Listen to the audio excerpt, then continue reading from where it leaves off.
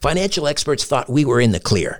They were anticipating around 6 rate cuts by the Fed this year. And then the inflation data came out, higher than expected. Friends, this isn't going away. It can't. The U.S. is $34 trillion in the hole, and yet we keep printing money, which pushes the prices you pay every day even higher. So you can either bury your head in the sand or you can do something about it. Diversify a portion of your savings into gold with Birch Gold Group. Gold is your hedge against inflation, and Birch Gold makes it easy to own. They'll help you convert an existing IRA or 401k into a tax-sheltered IRA in gold, and you don't pay a penny out of pocket. Text STRANGE to 989898 and get your free info kit on gold. Then talk to a precious metal specialist on how to protect your savings from persistent inflation with gold. Text STRANGE to 989898 now. The highly anticipated second season of the hit podcast Proof is finally here. Proof is an investigative true crime podcast co-hosted by Susan Simpson of Undisclosed and Jacinda Davis of Evil Lives Here. Proof made headlines for its first season in 2022 after proving the innocence of 2 Georgia men serving life sentences for murdering their friend Brian Bowling when they were just 17 years old. 25 years later, on December 8, 2022, both men were finally freed based on evidence unearthed by Proof.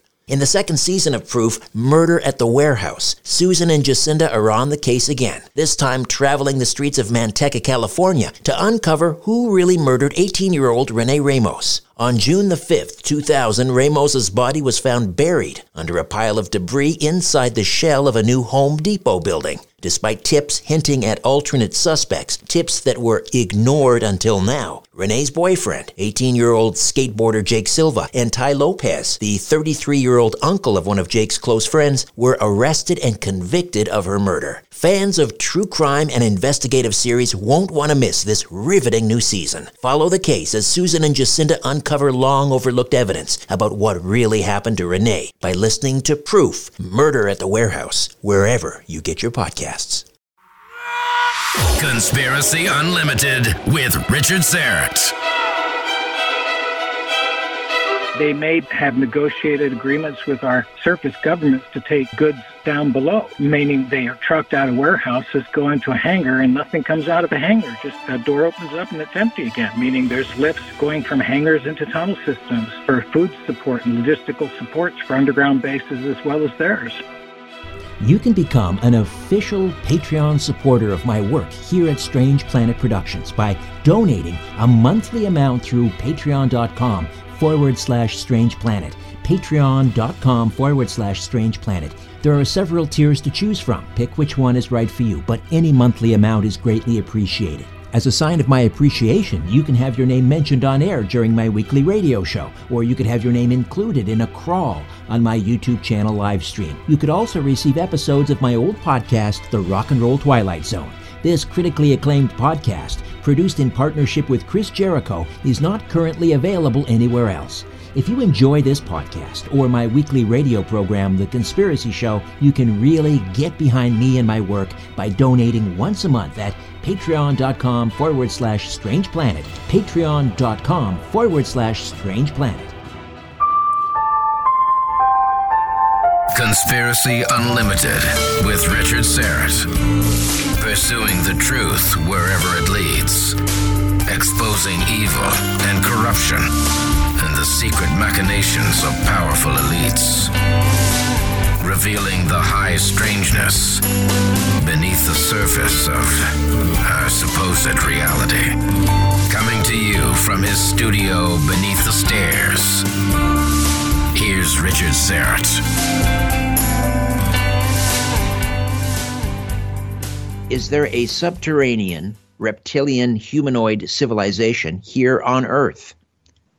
John Rhodes is the world's foremost authority on reptilian humanoids or reptilian aliens. His pioneering work investigating claims of reptilian alien contact eventually resulted in the birth of an entirely new genre of study in the UFO community. John's highly controversial perspectives have provided audiences with an entirely new view into the world of cryptozoology, UFOs, underground bases, extraterrestrial life, and inner extraterrestrial civilizations. He's lectured both in the U.S. and internationally. He's also appeared on TV shows, including Monster Quest, The Conspiracy Zone, BBC Conspiracies, Animal X, Unsolved Mysteries, and on the History Channel's UFO Hunters, in shows discussing the Dulce Base, America's secret underground tube shuttle system, and, of course, the whole Men in Black phenomenon. John is currently residing near Mariposa Mid-Pines, California, just south of the Yosemite National Park. John, how are you? I'm doing great, Richard. How are you? I'm well. You just reminded me the other day, we were texting back and forth, that the last time we spoke was 2008, 14 years ago. I can't believe it. A lot has happened since then, hasn't it? Oh, it's an entire lifetime, it seems. So 14 years ago, that's entirely my bad. So I promise we'll get you back on sooner the next time. It won't be 14 years, I can promise you that. Yeah, no apologies necessary. It's always a good talk to you. So the terrestrial reptilian hypothesis, the idea that reptiles, or these reptilians rather, or reptoids, are living here amongst us or beneath our feet. Tell me about how you developed that hypothesis. Well, it was a number of years ago. I had stumbled across a UFO meeting in Las Vegas, and I didn't know anybody really to go out and socialize with. It was before the internet, was really popular with all the social sites and everything that keeps everybody home. But anyway, I went to this rather eclectic group of people, and I thought, well, this will be kind of fun and fascinating to experience. And coming out of it, I realized that there were one or two people that were claiming not to have contact or sightings of some sort of unusual creature that they interacted with that was akin to like the small diminutive grays that was so popular out there on television, and Whitley Strieber's books had talked about them and such, but rather something that had a reptilian form to it. And when I started hearing these reports, and then I listened to an interview with the coroner in Roswell, New Mexico, when he had been interviewed, he said that the skin of the creatures that they had been asked to get the coffins for, and when he saw them, he said it had beaded skin like that of a lizard.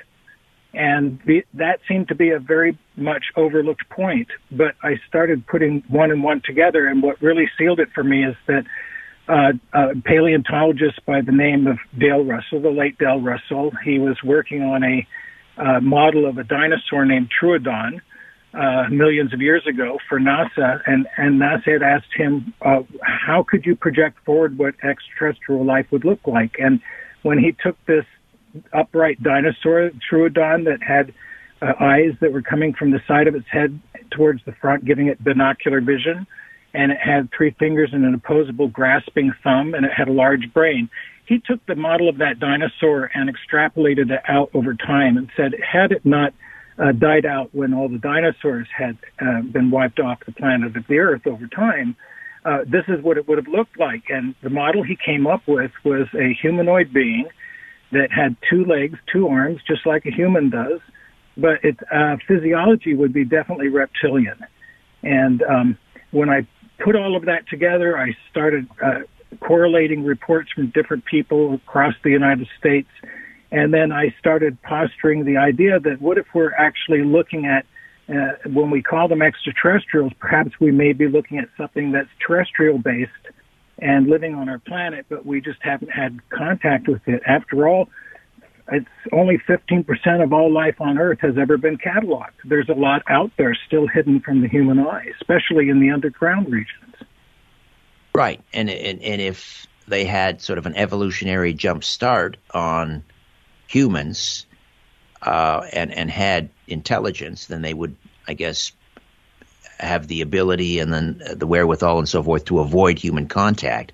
But occasionally they have been spotted. So give me a physical description of what we think these. First of all, do we say reptoid or reptilian? Well, a lot of people out there like to call it different names so they can identify their work from anybody else's. But many years ago, when I first came out with this and tried to introduce it by doing lectures and television appearances during the 90s, we started looking at something that was tall. It was about 6 to 7 feet in height. It had a head that had a rather large back-sloping cranium, and not overly sized, but enough to be noticeable. These creatures looked from a diminutive size up to that of like a linebacker. Very broad shoulders, long arms, very muscular. The 3 fingers with the opposable thumb and claws. Some have been seen with tails or not tails, and their scales on their bodies are very small in areas where they're very flexible, like around the neck and face. And they have large almond-shaped eyes with vertical-shaped pupils, slits for nose, and also a wide lipless mouth that is attached to a very prominent square jaw. And they have a very small pinhole, perhaps behind some scales on their left and right of their head for hearing. And these are the creatures that were described, if you think about it, back in ancient times. And you remember in the Bible, the Genesis story talks about Adam and Eve talking to a snake in the garden. And yes, it's been written as a symbol of evil. But the important thing was the form that was discussed in the more ancient works like the Haggadah actually described the being as having 2 legs and walking upright with arms. And in regards to the word reptilian or reptoids is a combination of reptilian and humanoid. So it's a more definitive word. Reptilian could be crocodiles, it could be turtles, it could be a lizard. Reptilian is pretty much anything. So I used that word originally to try and define what people were encountering. And you mentioned some have tails, some do not. So is this to suggest that there may be more than one, what do we call them, species or race of reptilians? I believe that there may be, actually, under the surface of the earth, pocket civilizations of different reptilian beings. And just like there's a variation of humans on the surface of the earth, there may be a very wide variation of reptilian beings living under our planet. And this is kind of an interesting thought because, it takes the whole discussion when the government says we don't perceive any extraterrestrial threat, then they're actually using like a legal loophole to not discuss whether they're addressing an issue that is terrestrial in nature and not extraterrestrial. And I think it's time that we start addressing that and getting more defined in our language on how we, appeal to authorities to come clear on what they know. And that's an excellent point. So when, for example, someone does a FOIA request, they should be very specific in their language, because if we keep making inquiries about what might be out there, that gives the government a loophole to basically, continue to obfuscate or just ignore the question. But if we're specific, absolutely, if we're talking, keeping in mind, that departments like the FBI, most of their employees are attorneys. So, these guys have been taught that everything is according to the language and the punctuation used in the document. They are so important because you can lie about things. You can avoid telling the truth based on the way somebody asked something. And if we're going to proceed asking this question about where are these craft coming from that are descending from 80,000 feet to sea level at 50,000 miles an hour in less than a second, and the government saying they're not ours, they're not the Chinese, they're not the Russians, sooner or later, we're going to be wondering who's controlling them and what do they look like. Getting back to a little bit about what they look like. They look fearsome. Are they? Are they aggressive? I would say that from all reports that people have had, and over 70% of them are positive. Okay, there's only 30% of them are negative, and for the last decade or two, people have trolled on that and tried to whip up a lot of fear, when it doesn't, it's not really warranted. But like any wild animal, especially if you meet one out in the woods. Remember, there's people that we have still living in the Amazon that haven't seen an airplane, and they're very primitive from our point of view. And so it is with other creatures on this planet. We may be seeing some that live near surface areas and pocket areas of woods or swamps that may be more primitive and dress more primitively. Meanwhile, there's some that are very advanced, just like there are primitive humans and very advanced humans. Right. And there are passive humans, and there are aggressive humans, and there are humans that mean ill towards others. So it's a mixed bag with humans. And why so similar with reptoids. Different? Right. Why should it be different for any other animal species? I know that I love dogs, but there's some dogs that you meet that are, because of life's experiences and stuff like that, they're not the best dogs to be around. They're unpredictable. They could charge you, and you just have to sense that and be sensible. I think that anybody having contact with creatures like this, which has apparently happened down near Bishopville, South Carolina in the 1980s. The lizard man, yeah. The lizard man, right. And the Christopher Davis that reported this young boy changing a tire in the middle of an area near fields is charged in the middle of the night by something about 6 to 7 feet tall with red glowing eyes, upright on 2 legs, charging him. And when he gets back, he draws a picture, and this is like some sort of dinosaur man. And lizard, it was termed the lizard man, but poor Christopher passed the lie detector tests, and the FBI-trained sheriff there, Liston Truesdale, for many decades had to deal with repeated sightings of these things, and it was a very difficult thing for a professional law enforcement officer to have to deal with because, of course, when it comes to authorities, they like to ridicule it just as much as they do, like any time you report a UFO, somebody in the past 20 years is going to step out in a spacesuit and say, yeah, it's all crazy stuff in order to just dismiss it. We can't easily dismiss these things anymore. But given the physical description, they sound like they would have enormous physical strength. Like if they wanted to, if they were aggressive, they could rip us limb from limb. Many people have had that impression. Okay, and this is where when you're near something that's unusual, you go into some sort of a psychological shock anyway. You get partially paralyzed because you're looking at these vertical slit pupils focusing in on you,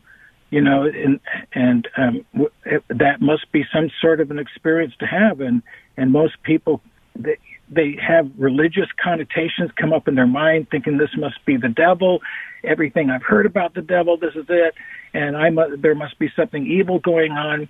And, and we have to remember that there are incidents in which people are awake. There's been multiple eyewitnesses. And then there are incidents in which people are having these experiences, similar experiences, but they're in the sleep state. And I believe this is because being exposed to the information and the idea of reptilian humanoids more or less loosens the reptilian part of our own brains, and then these come out as archetypes and figures in which we see in our dreams to help us figure out issues we're having. And the fear we might relate to that is because they're dealing with part of the brain that is awakened during semi-consciousness, and that's not normally what happens. And just like Carl Jung would say, Carl Jung wore a ring on his finger, and it was an Ouroboros on it. And to him, this was a sacred thing. And he even recognized that the reptilian part of the brain is active, and it can play tricks on the brain. So when I've been receiving these reports over the years, and I have to say, okay, this person felt that this was an aggressive situation that took place. Was it really? And then you realize that this person's viewpoint is that all these things are evil around them and demonic, and you can't break them free of that. How do they communicate? They've been known to be heard communicating through a series of clicks, as well as one-on-one telepathic communication in which you hear the spoken word inside your head, more or less. And along with these kind of events, it has been seen that the being was able to manifest some sort of a geometric plasma form outside its own forehead that went forward from it through the forehead of the person having the contact. And when this ball of plasma came out as rudimentary shapes at first and got ever more sophisticated as it got closer to the eyewitness, and the eyewitness felt it more or less touch his forehead, and he blacked out for a second.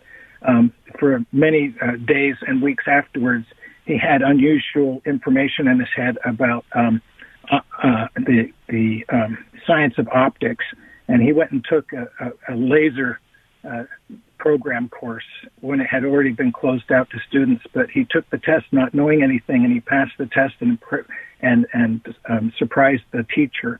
And then he started feeling like this wasn't his.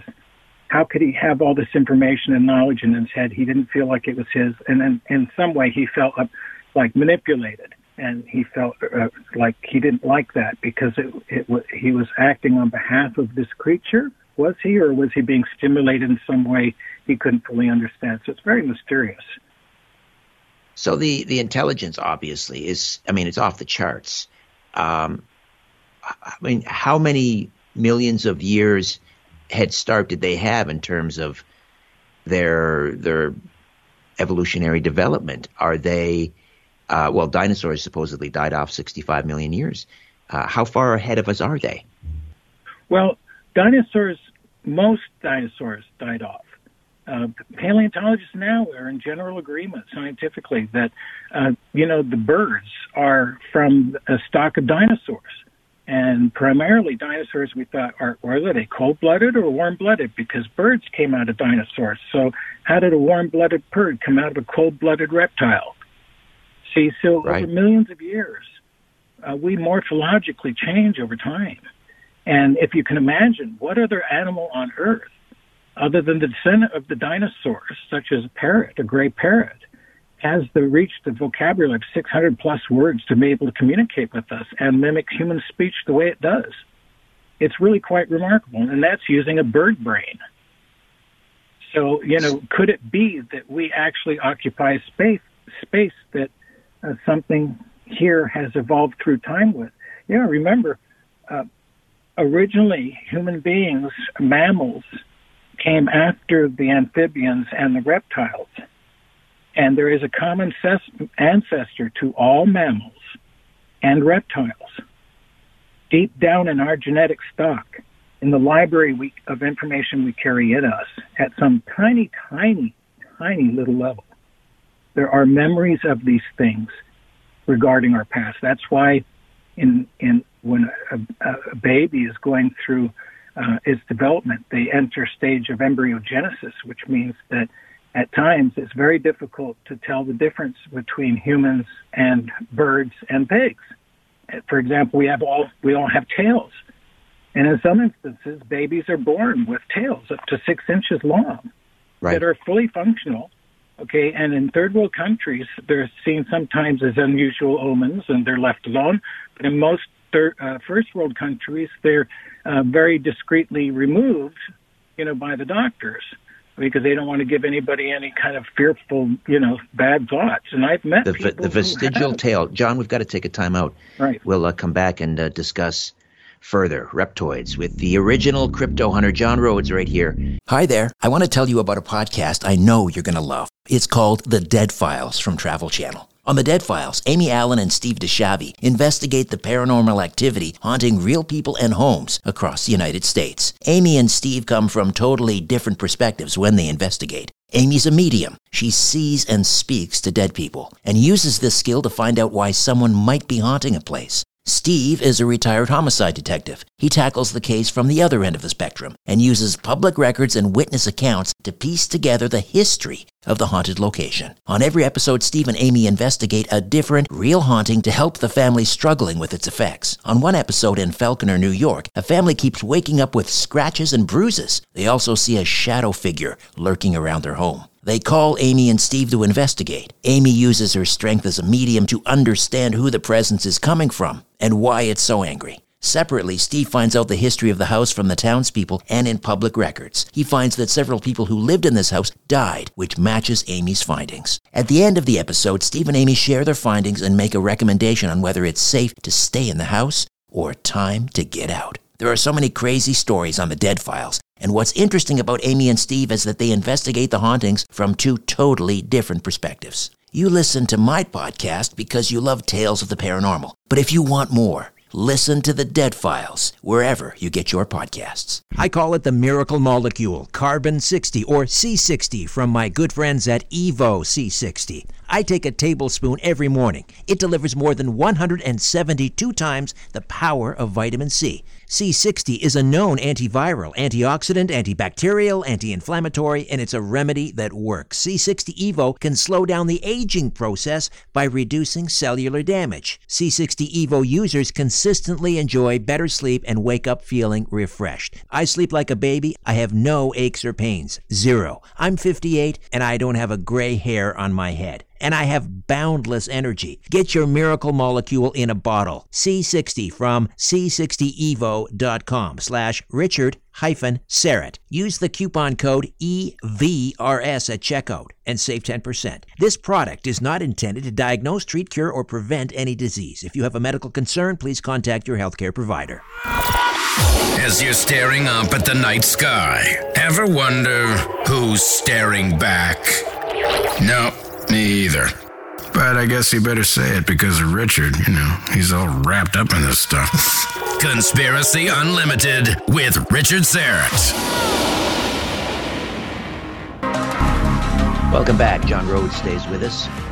Reptoids.com is the website. Reptoids.com. He's the original crypto hunter. And we're talking about the reptilians who may live right beneath our feet. Now, given their intelligence and their physical prowess, the question that arises is, why are we living on top of on the surface, and they're, down below? They should be ruling this planet, one would think, or don't they have the numbers? Well, reptiles have ruled this planet a lot longer than mammals have. I think 190 million years. And it's the nature of a snake to seek the refuge underground, as it is with any intelligent species when it comes to defense systems. Almost all countries in the world now have some form of underground bases. And it's the underside of the earth is much safer. Did you know that it's actually safer to be deep underground during an earthquake than it is on the surface? A lot of people don't know that. And it's certainly safer in case of a comet impact. So catastrophism is something that is not generally encouraged in societal discussion because big business wants you to think in short terms, and they don't want you to suddenly pull your money.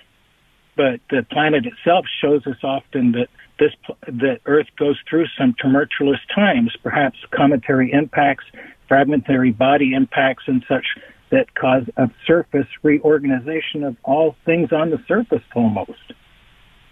And sorry, go ahead. The underground seems like a better investment of time to spend. And in addition to this, when you look at the dinosaurs that died out millions of years ago, the last dinosaurs probably to die out are the ones that were accustomed to living in Antarctica.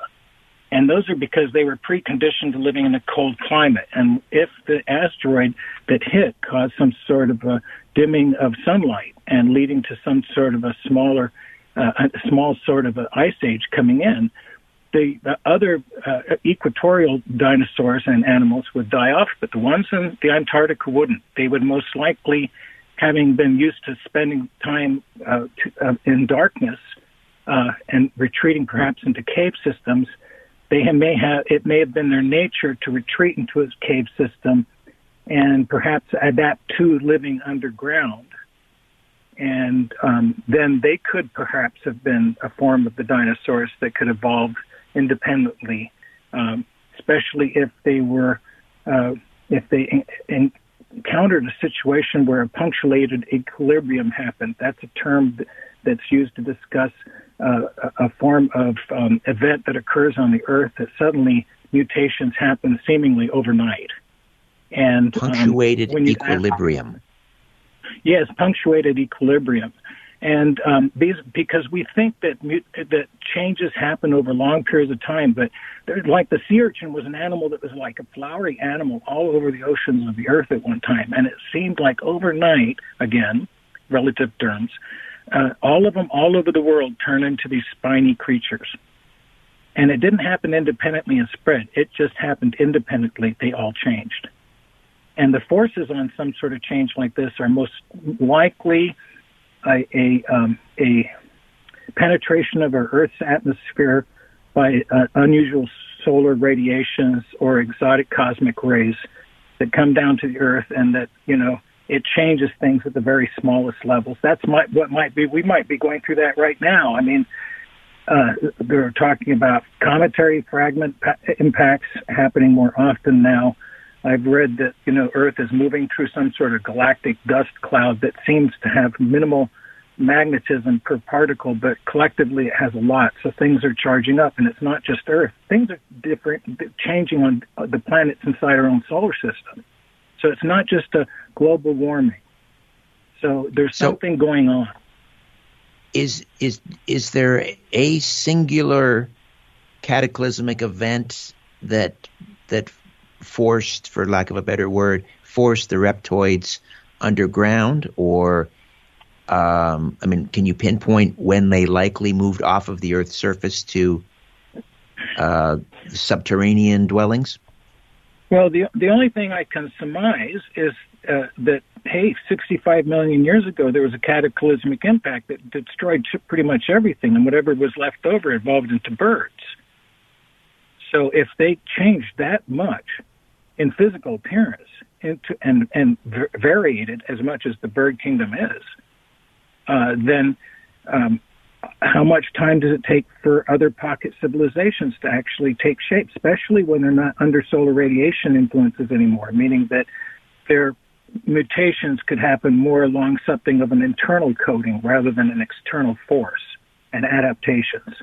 Because on the surface of the Earth, it's very dangerous. I mean, it truly is. It's pretty hostile. That's for sure. Yeah, they've found shark bones embedded into caves high in mountains. And when they look at the fragmentation of them, they go, this shark had to be traveling at 600 miles an hour. So what's carrying a shark that high up into the mountains and piling it back into a cave? So this idea of continent-wide rolling waves because of a tilt in the Earth's axis or some sort of external body coming near us that shifts us off our axis on occasion, that may be something that occurs. And as well as the solar issue. There's nothing more influential on the planet than the sun. And I think that what we've been going through for many decades here is this argument about, well, it's human caused. No, it's this, it's that. The point being is it appears to be solar caused, and there's nothing they can do about it. If the sun goes quiet, the atmosphere of the Earth, it balloons outwards. And when it's not compact, it allows cosmic rays to make their way down through the atmosphere, and weather starts changing. The Earth starts changing. And the sun is going through erratic behaviors even right now, long periods of acquiescence where it's really quiet. Historically, those times have brought upon the ice ages, right, and even the mini ice age. Just recently, where the Thames River was frozen over, and vendors went out on ice skates and set up their wares, and kind of weather changed, and of course, food distribution changes. And I think what we're going now through is a precursor to these times happening again because of global weather change, and also an over plan to just kind of like pull the world together. And we got to remember, if we're sighting extraterrestrials and they land, do you think they're going to want to set up different negotiations with different leaders or different countries all over, or are they going to tell us to get our act together and have one voice?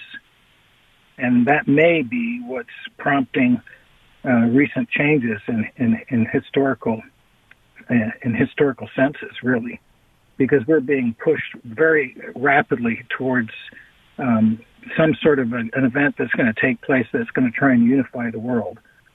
Global warming didn't do it. So now we're looking at different things. People are talking about the Chinese threat and the Russian threat and all this. I really believe that most of these nations have agreements behind the scenes that in which different governments, if there's shadow government of the United States, there's shadow government of China as well as Russia. And these guys may already be in total agreement based on the world and its processes and how things are to be going. So if we were to be forced underground, would the reptoids be willing to share space down there? Would they be willing to coexist with us, do you think? Well, a great example of something like that is the Hopi Indians. I had personal friendship with the Hopi tribal leader on the most ancient of the plateaus up there in the old Rabbi village, and he was the traditional chief of the Hopi, Stanley Baneptimois. And we had talked about the serpent peoples and their specificity specifically in the Grand Canyon area, and how perhaps, an underground place was found back there in 1909, April 5th, 1909, in the Arizona Gazette newspaper. They talked about a massive underground city that was found that could basically, hold up to 50,000 people in it. And it had, it looked like it had artifacts from Egypt that were deposited in there. And then nobody said anything since. So I said to Stanley, what they discovered in 1909 was that you're opening into the earth. You have legends called the Sipapuni, which is like a hole in the ground. And you said that during manifested disasters in the past, that only certain Hopi were led underground by what they call the ant people. Right. And you think of what an ant person is, you got to come up with that, again, this Whitley Strieber gray creature with big eyes, little thin limbs and everything. That's what, from maybe a native's point of view, an ant would look like, and they are underground. And they say that the ant people gave so much of themselves they became thin and looked the way they do today because of their generosity towards the Hopi that they held underground. You suggest that they may be living not only underground but also off-world and also in an alternate vibrational state of reality. Explain that third one, an alternate vibrational state of reality. Well, we see how strongly influenced religions have been by the serpent image over time. Originally, the world was united under a serpent image because independently, when these guys took their drugs, they would all kind of see this serpent from within their own reptilian brain. This imagery was so strong that this is what was their standard, regardless if you were a Viking or a Native American here in the United States. They all seemed to worship the serpent. And it was only later that the bird came in, the symbol of the dove or the eagle, the standard in which we live under today, the dominant authoritarian rule. And a great example of that is that people have seen these beings be able to move physically in their space, as well as somehow become semi-translucent and walk through doors or walls as if they did not exist. And I remember specifically a case in which I was dating this girl. She had a friend who was dating a gentleman that was a gardener at a church, and his 16-year-old daughter died in a tragic car accident, and he was devastated. And the next time we saw them about a year later, he seemed to be totally recovered. And I said, what a great recovery you've had. And he goes, well, to tell you the truth, he says, I was tending to some roses in the garden, and he says that of the church, and he says all of a sudden, and I was thinking about my daughter, and all of a sudden I found myself in a different place. And he says, and it looked like it was like a public area, like in Rome or something. And we were sitting on the edge of a fountain, and my daughter was there with me, sitting next to me. And she said, don't mourn for me anymore, Father. I'm in a good place. Everything's okay. We all meet up at the end. And then he looked kind of puzzled. And this was said during the dinner we were having. And then I said, well, what's troubling you? And he says, well, the strangest thing is that when she looked at me, she had vertical slit pupils like a snake.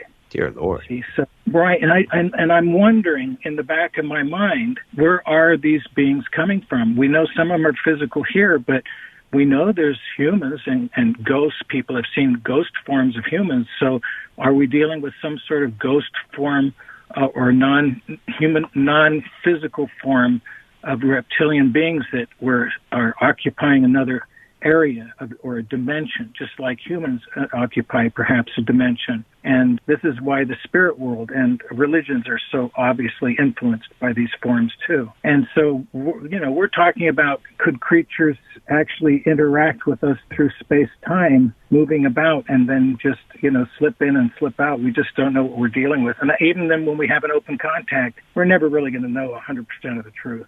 You also surmise that they may additionally be off-world. So they have bases on other planets. Is that the idea? Well, if they evolved prior to man and had attained a high intelligence, space exploration is the next great step. So there are ideas out there that are floating around that a contingent of these beings may have actually left the planet to go on a tour of other planets and intend to come back here one day. And when they do, they may claim that Earth is actually their home. They've just been away exploring. And this sets up, when we have governments that have contact, are we dealing with something off our planet? Are they intending to stay? Do they occupy space? And if they occupy space, it brings up all these diplomatic issues about, if you're in the underground, but you're in the territory of the United States, are you an American reptoid? So we have to think about all those potentials that are ahead of us for open contact. And the UFO phenomena, are some of the craft that we see, these UAPs, are they terrestrial, piloted by these reptilians coming out from these subterranean bases? Is that your hypothesis as well? Well, I don't believe they're all. We may have off-world craft here as well, and off-world beings who come here to visit. But it certainly would answer the argument of when people have brought strange metals and things that they found at UFO sighting areas, and they brought them in for inspection. When the analysis comes in and they say these are all terrestrial elements, so therefore they could not be extraterrestrial, case closed. Well, that argument is now gone because they'd be using all the elements that we have on Earth, just in different scientific ways to come up with unique materials, just like, we came up with graphite and different things. So the whole argument about coming from far off the planet to visit here, really, we think aliens are going to come from some distant place just to spend 5 minutes and go home? Is it that simple? Or are they going to come here with some sleeping bags and bunker down, perhaps in a cavern system, and park behind the banyan tree or something? Well, my guess is that just like on Star Trek, they'd probably set up some hidden labs in which they'd observe us from a distance. And that may be going on as well. How big is this subterranean civilization? Are they all gathered together in one location, or are they dispersed evenly underneath the ground? And do they communicate with one another down these various populations? Of course, all of this can be conjecture. But I would imagine that they're distributed across the planet, some heavier concentrations in areas than others. And I don't know if those would be equatorial or towards the polar regions because of point of origin. There's only about 1/2000th of the Earth's surface has an opening into the ground. So I think that we're talking about a civilization that may be more active in some areas and not. And if they communicate, I would imagine that they do, perhaps in the larger population areas, and then by other means they have different communications to outlying areas that may not be on the same communication system. And of course, this is all conjecture. Right. Because we really don't know. We know that there's probably a higher probability that we're dealing with something that's just unknown, that we've been living with on our planet, and that's the point of origin of a lot of myths and legends. And people have dealt with them from time to time, and we may be coming forward to a time in which we have open contact again. Would these various populations underground of the reptilians, would they likely be connected with high-speed shuttles, tunnels, etc.? Oh, I would imagine that they would, just like our own government is believed to be, actually very heavily installed underground. The idea of a tube shuttle being built that could take a person from coast to coast to New York to Los Angeles in half an hour. These are all feasible things back with our normal technologies back as far as 1970s. So if an advanced civilization lived underground, I imagine they have something much better even than what we secretly have linking our own military underground bases across the United States. And to what extent do you believe are the reptilians cooperating with various militaries and governments around the world in these underground bases?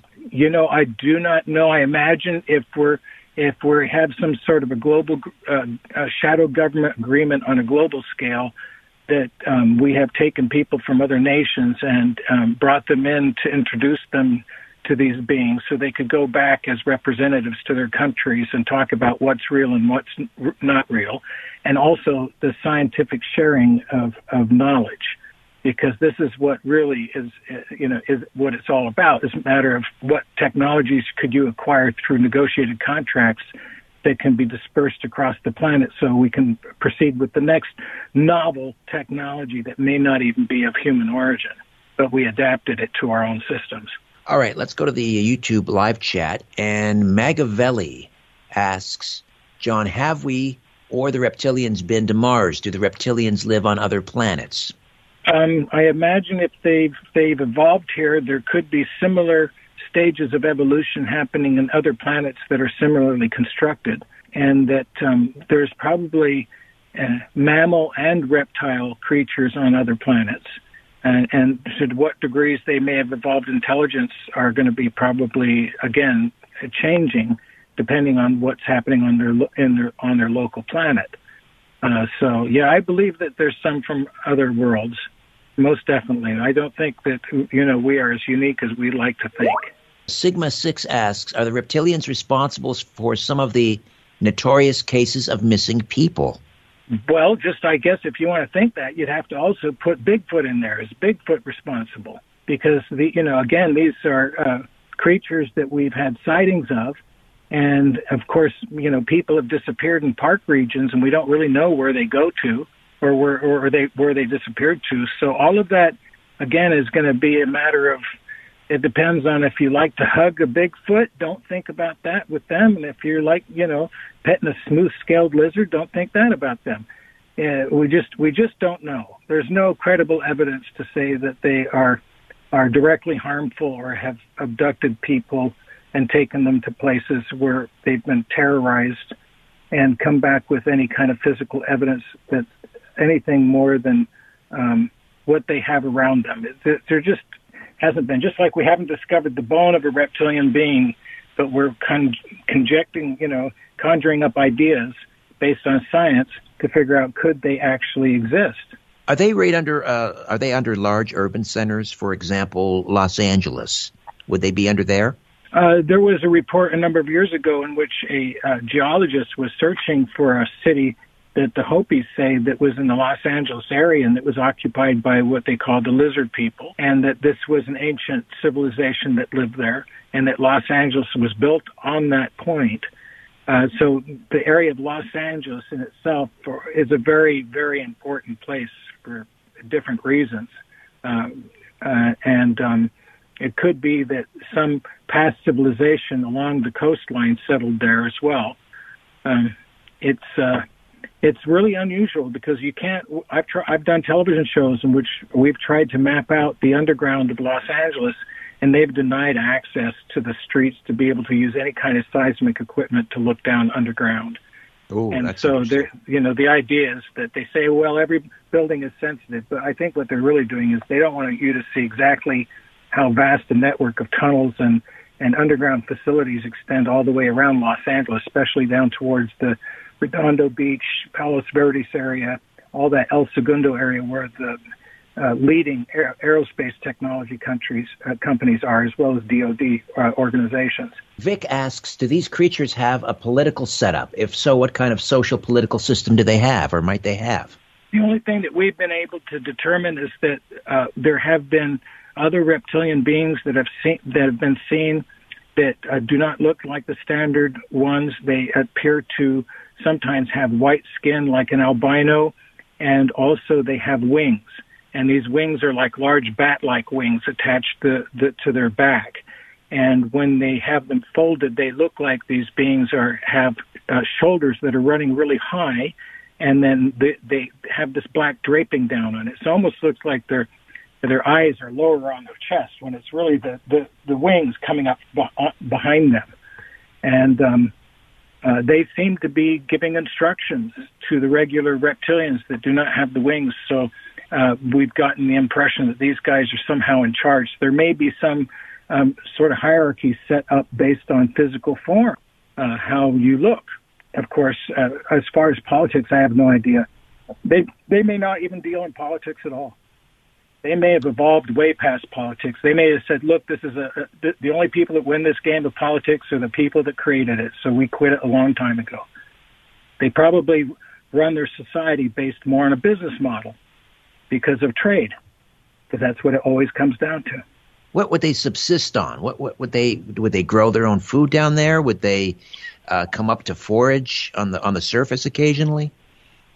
I imagine that, and they may be have negotiated agreements with our surface governments to take goods down below, meaning they are trucked out of warehouses, go into a hangar, and nothing comes out of the hangar. Just a door opens up and it's empty again, meaning there's lifts going from hangars into tunnel systems for food support and logistical supports for underground bases as well as theirs.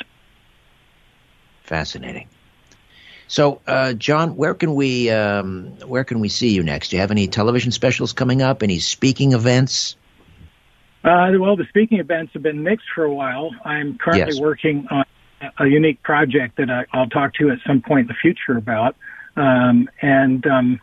Right now, it's a matter of just kind of like searching things out. Up here in the Mariposa area, I'm still dealing with the discovery of in 1854 of a large cavern that was in excess of 40 miles in distance, and it went from the Yosemite National Park through the Sierra Mountains. And the story appeared everywhere in the United States except in the town of Mariposa, where it originated. And these are the kind of stories like the Grand Canyon Underground thing that I found a number of years ago and brought out to the public that has blown up, and TV shows have been done about it and everything. This is a new one, and it's definitely a most interesting story. But it involves history and the local natives. And the fact that, we might have found underground spaces, massive underground spaces in the past, and then just kept them quiet and didn't want anybody to know about it because we were dealing with, issues in which they may want to later occupy it as an underground facility for some sort of an outpost or something for the U.S. Army. John, absolutely fascinating. We'll have to do this again soon. We won't leave it 14 years next time, I promise. Thank you so much for this. Anytime. A new Conspiracy Unlimited with Richard Syrett drops every Monday, Wednesday, and Friday at conspiracyunlimitedpodcast.com. Blow your mind. That is all for now. Oh, and remember to share and give a 5-star review because we have huge egos and need love. We're like cats. We need constant petting.